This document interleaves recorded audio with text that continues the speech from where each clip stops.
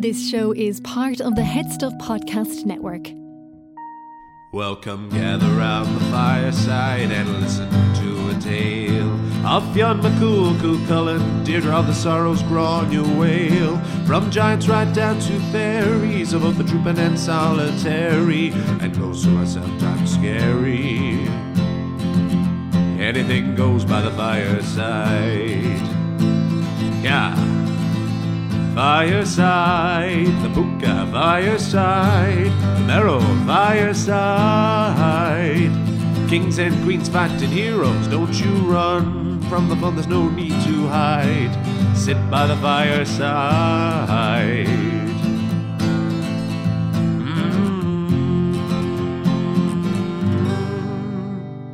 Fireside.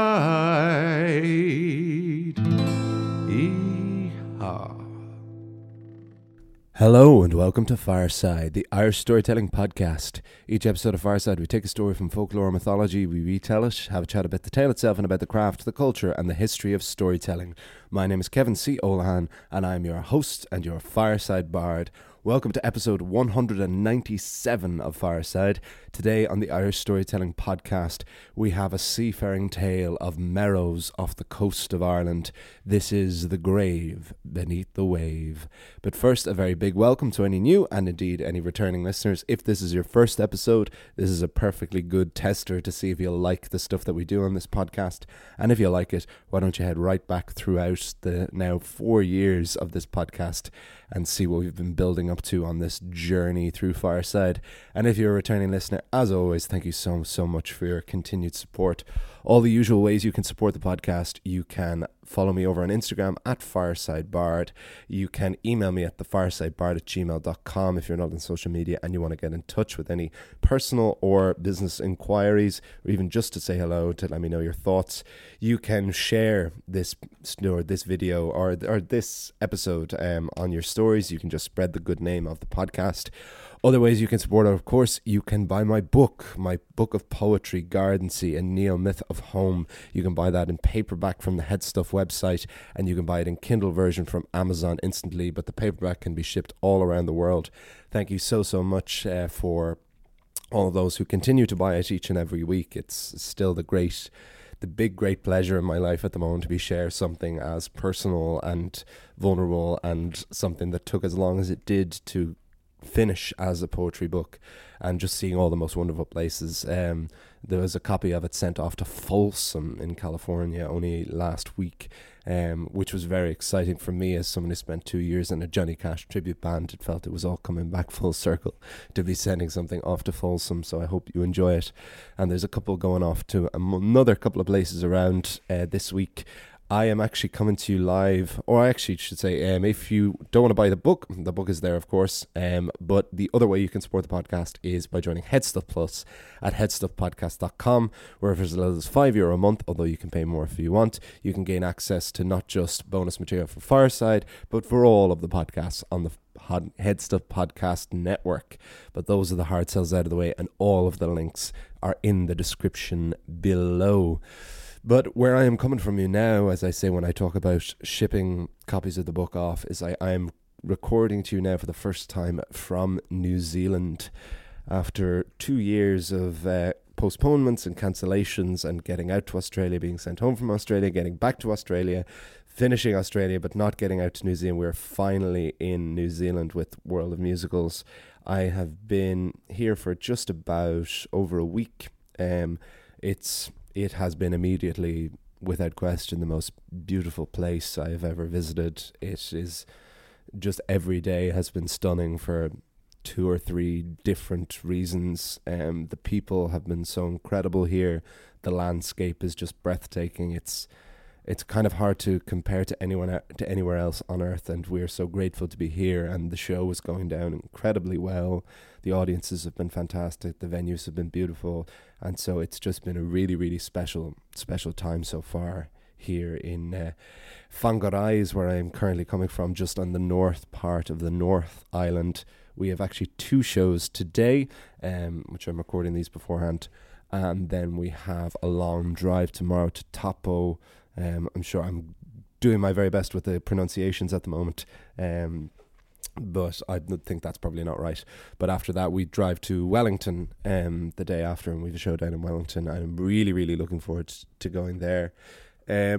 But the story for this week, before I wax lyrical too much about New Zealand, came to me from this, again, from W.B. Yeats's Fairy and Folk Tales of Ireland, and the beautiful, beautiful edition that someone gave me for my birthday that a friend of mine gave to me, who is on the tour with me now. Thank you, Leah.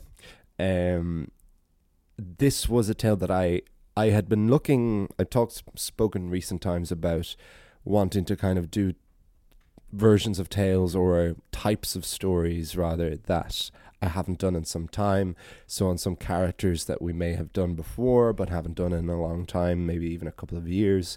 And one of those was certainly a Merrow. We did a couple of Merrow tales in the very, very early weeks of this podcast with the Wonderful Tune and the Soul Cages, and there's been a couple of others throughout the history of the podcast, but not one for a while. And after doing the Giant Stairs before, and that was the type of tale I was looking for now. And this was a tale that was originally known as Florrie Cantillon's Funeral. But I decided to change up that name and was very happy with the name now we have. We will chat more about it afterwards, of course, but this is The Grave Beneath the Wave on Fireside.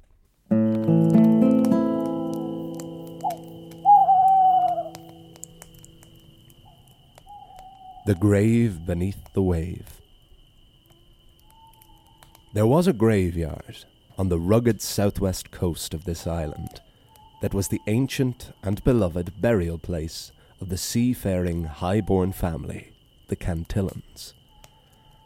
A chapel stood as guardian to the charcoal-teethed graves, and the entire site sat on an island off this island. Close to the coast, but separated enough to be both protected and mysterious enough to grow superstition and folklore. Over the years, when one of the long line of Cantillons died, their wake and funeral were celebrated, and the coffin was carried by curragh over the waves and to the island graveyard. The tides rose and the tides fell. Sometimes on a particularly high tide or stormy day, the waves would crash against the graves, and the stone became a home for seaweed. The Cantillons never minded this. They loved the sea as much as anyone could, and felt that in death they became a part of their beloved. Eventually the tides rose and they didn't fall, and the entire graveyard was submerged beneath the waves. Enough time passed for many locals to forget or even not believe that the graveyard ever existed. Fishermen would sail over the site on a bright and cleary day and said they could see the chapel on the sea floor. But fishermen are superstitious folk, and most took no heed of this latest addition to the almanac of sea shanties. But the Cantillons never forgot. And once the island had been submerged and they could no longer bury their dead in a grave beneath the wave, the Cantillons adopted a new custom, which now seems as ancient as the island itself. When a Cantillon died, their body was brought to the seashore and laid within reach of the tide. When the morning came, the coffin would be gone, and the Cantillons believed that the body had been ferried by the souls of their ancestors to their sacred burial place. Conor Crowe was a Clare man, who was related to the Cantillons by marriage. He adopted many of their family customs, which included drinking a quart of seawater every morning for its supposed medicinal virtues. But if Conor Crowe drank that much seawater, he would drink 3 times as much whiskey for the same reason. And that part wasn't a Cantillon custom, that was Conor's own.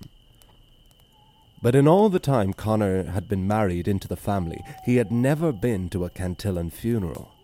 He had never seen this sacred, macabre and mysterious ritual of leaving the coffin of the dead by the waves to be carried off. He was dying to see it. He had to know how it worked. He often believed it was just a ghost story, a trick his wife was trying to play on him. "It seems risky enough, if you ask me," he would say. "What's to stop the body being stolen, or worse, being eaten by crabs, cats, or wolves?" But everything changed with the death of one Florence Cantillon.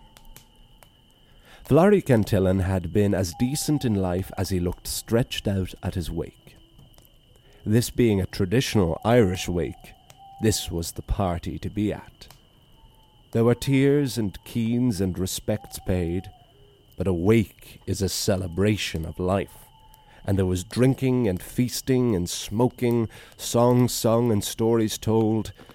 Everyone who was anyone on Ireland's southwest coast was there. Sure, there were a few disagreements, arguments, and even fists thrown, but no less than 3 women met their future husbands at Florry Cantillon's wake. Conor Crowe travelled from Clare to Kerry as if he had been invited to the wedding of a high king.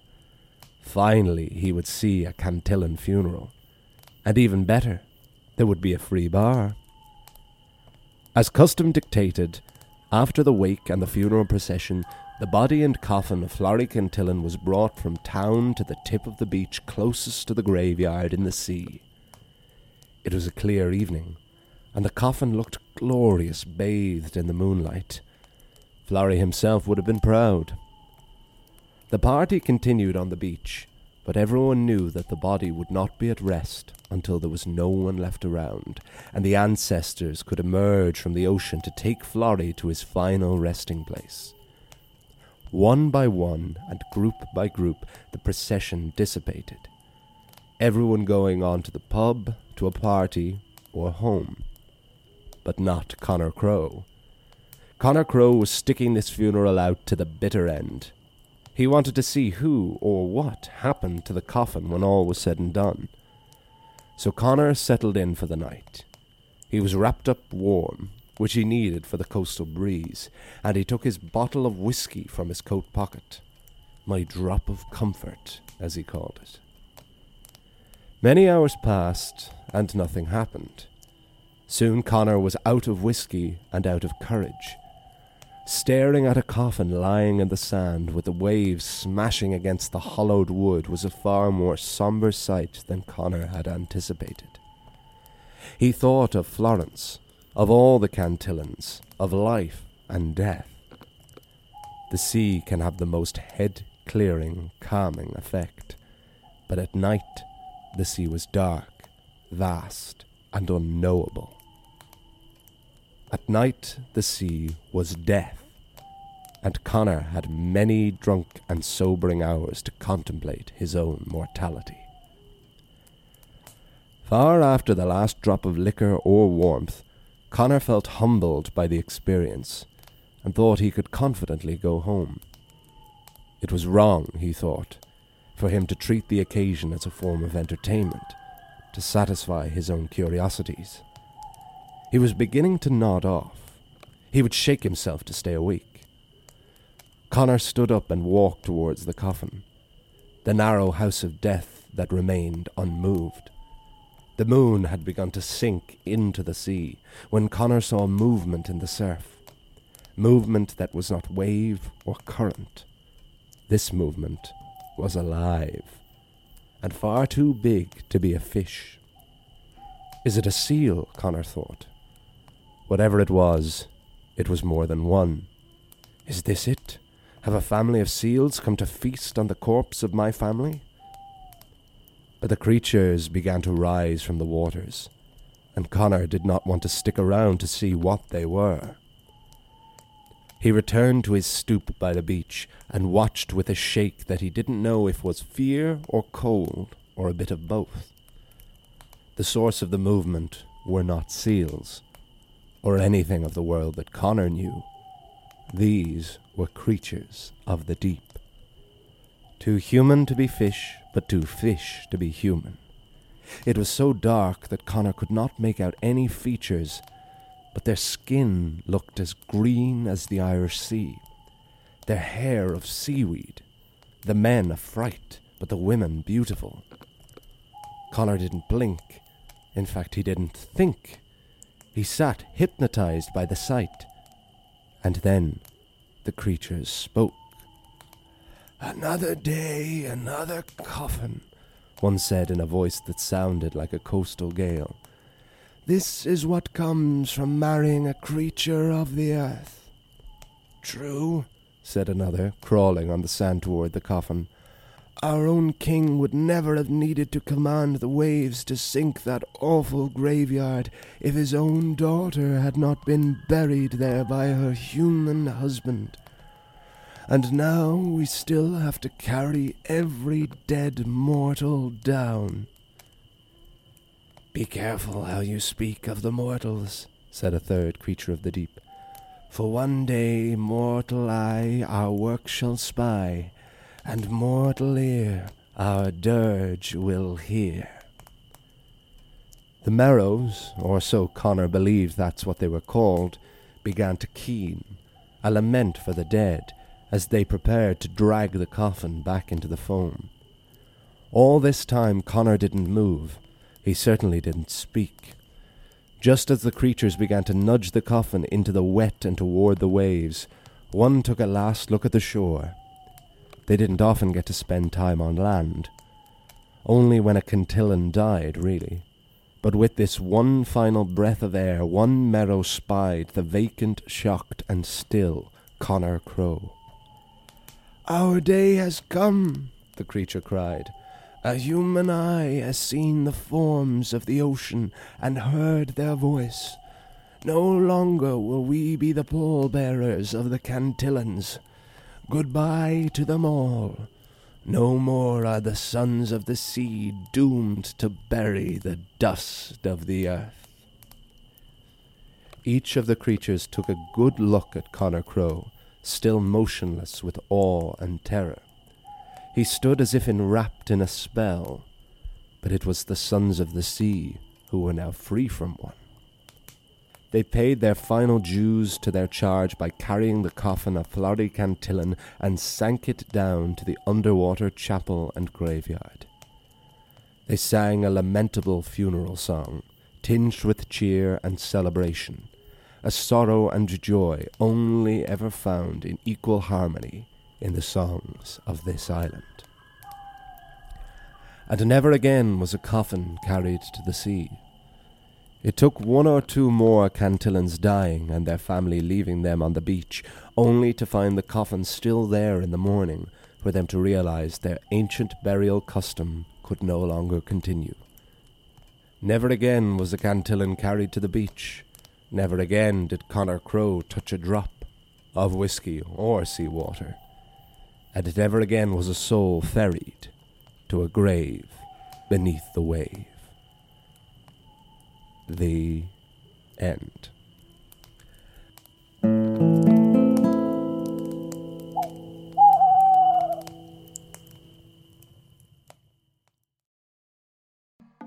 Come on, sissy that pod, let's get thickening! Are you a fan of the Emmy Award-winning show RuPaul's Drag Race? Do you think about Roxy Andrews at the bus stop? And do you belong in Party City? Well, Sissy That Pod is the podcast for you. Join me, James, and my co-host, Cian, Is there something on my face? as we chat weekly about the runway realness, sickening shade, and backstage buffoonery. That's right, whether it's new episodes of Drag Race US, UK, or All Stars, Sissy That Pod will spill the tea with a new episode for you within 24 hours. So make good choices and subscribe to Sissy That Pod from the Head Stuff Podcast Network, and we'll leave you gagging on our eleganza. Now, let the music play!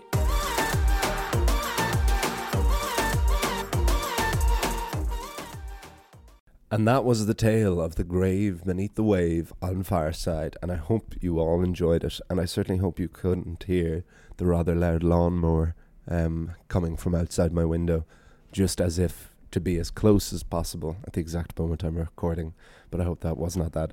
Yeah, but a very, very wonderful, again, self-contained tale. I always tried it. There's always going to be similarities and echoes of each other in any culture's folklore, but particularly Ireland's. But then, of course, what I try to find when I do episodes, especially having done as many as we have, is to try and find something a bit different. And there was certainly never anything quite like this, quite like the the self-sufficient and self-contained nature of this tale. Most of all, just because we have this incredible custom and this incredible visual of this graveyard and chapel submerged beneath the waves, beneath the ocean. One that, and I think I've often said I'm particularly drawn to stories and songs that involve the sea, mostly from growing up beside one. It always feels like a very familiar world, but it is also tends to be where the most superstition comes from. Fishermen and seafaring people still to this day tend to hold, and certainly the almanac, as I call the Almanac of Sea Shanties, holds the most wonderful tales and stories, and seems to have the biggest breadth of life to this kind of stuff. And no more is, and what I like about this, especially with folklore, where in a lot of these Irish tales, the stories are essentially presented as fact, and it's part of the reader's head or part of the storyteller's job to figure out why this creature or this story is no longer believed in. And that tends to be quite possible with these fishermen's tales because they can be a bit older. There's a bit of an ancient custom. So you see this story, the belief in this story fade during the story itself. You know, you have this graveyard beside on an island off the coast that is above the waves at the start of the tale, but like Atlantis sinks beneath the waves by the end, and by the end has been so long submerged beneath the waves that very few people believe that it ever even existed, apart from this one family, this Cantillon family, which is a very unusual name, one I'd not come across. Let me shout out to any Cantillons who may listen to this podcast. Let me know anything about the family name if you know it. But this custom that they hold on to. And then we get a viewpoint character, a way in Conor Crowe, someone who belongs to the Cantillon family, but only by marriage. And so he's someone who has always been outside this incredibly strange and peculiar custom and has never had the opportunity to witness it. So, of course, has become very superstitious or suspicious of it and skeptical of it. But he finally gets his opportunity at Florrie Cantillon's funeral. And we get this, again, incredibly macabre, quite humorous, but certainly intriguing scene of the solo Conor Crowe camping out by the beach with just the coffin there lying on the sand in the moonlight, him sitting there wrapped up warm with his glass, with his bottle of whiskey, waiting to see what takes the coffin into the sea. And that, again, in terms of a visual, was an incredible scene to write about and to explore, and what thoughts would come and how you would reflect on your own mortality, and this idea that at night the darkness and the vast unknowable nature of the sea, that would make the sea like death itself, especially. So when would you ever see a coffin lying on the sand of the shore?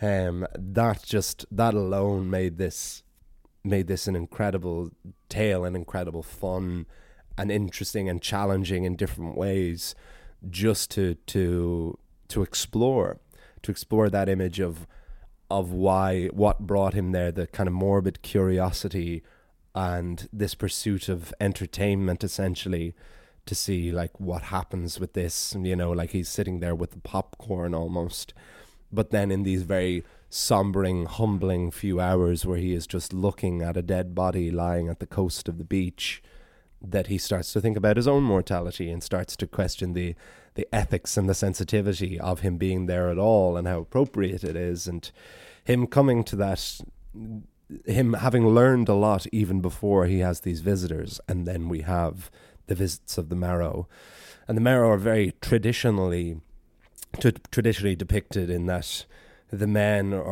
it's the seafoam skin, the seaweed hair. The men often have like pig noses and the women are often quite beautiful, but they have to crawl themselves out, and that voice was very fun to do, this voice that is to sound like the wind of the sea, that it's hollow and brittle, and that's always fun to explore how this different kind of creature that either doesn't exist or hasn't existed for a long time or never existed, how they might actually make a sound if they were to try and to speak our language.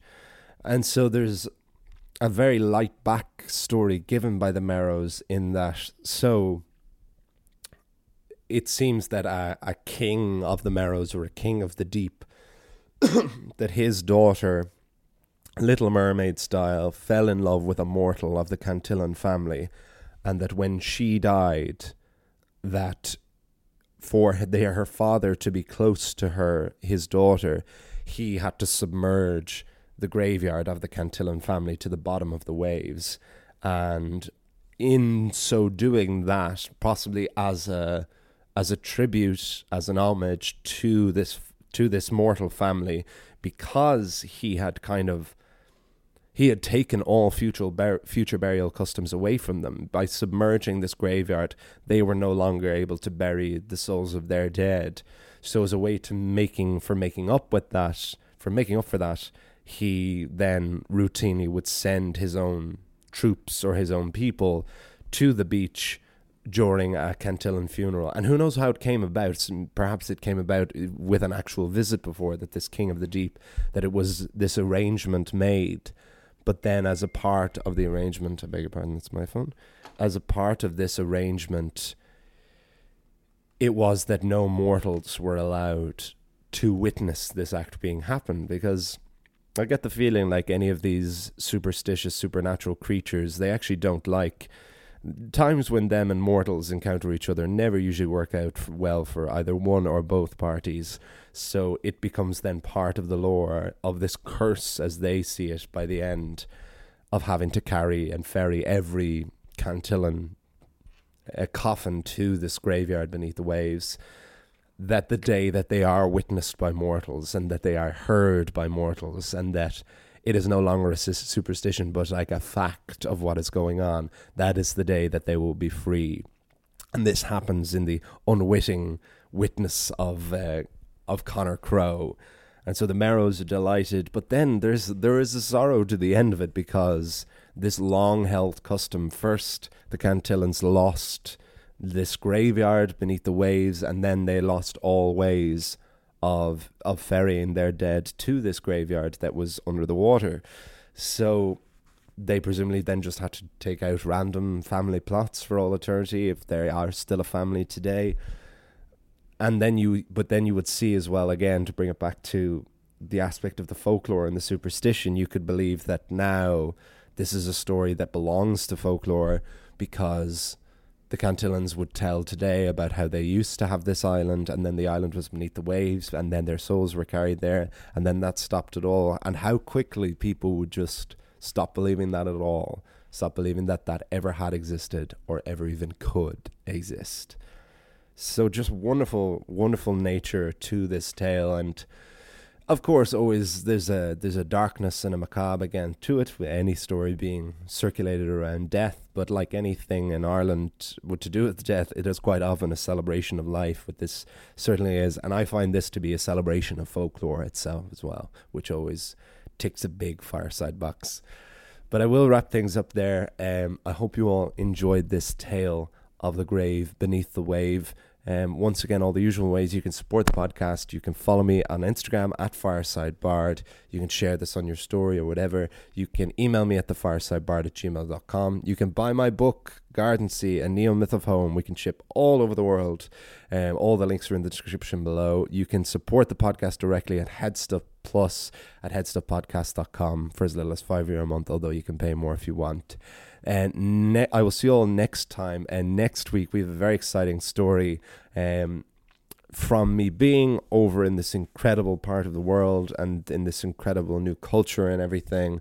I am doing a story of someone I'd wanted to do for a long time, but was looking for a window in, because like if I ever adapt a story from any other culture other than Ireland, I always like to make sure it's very rooted and that there's a very strong reason for it, so that it can be appreciated and not be insensitive, and so It is very exciting announcement that I am doing a story on Maui and the demigod and creator of islands next week on Fireside. It's been a huge amount of fun to research. It's just such an incredible and so very, very different mythology to the Celtic mythology and any of the other ones that I've studied. I'm really looking forward to sharing it with you all, and it made it feel very special and very rooted being in this wonderful country here, just being in one of the many Polynesian islands.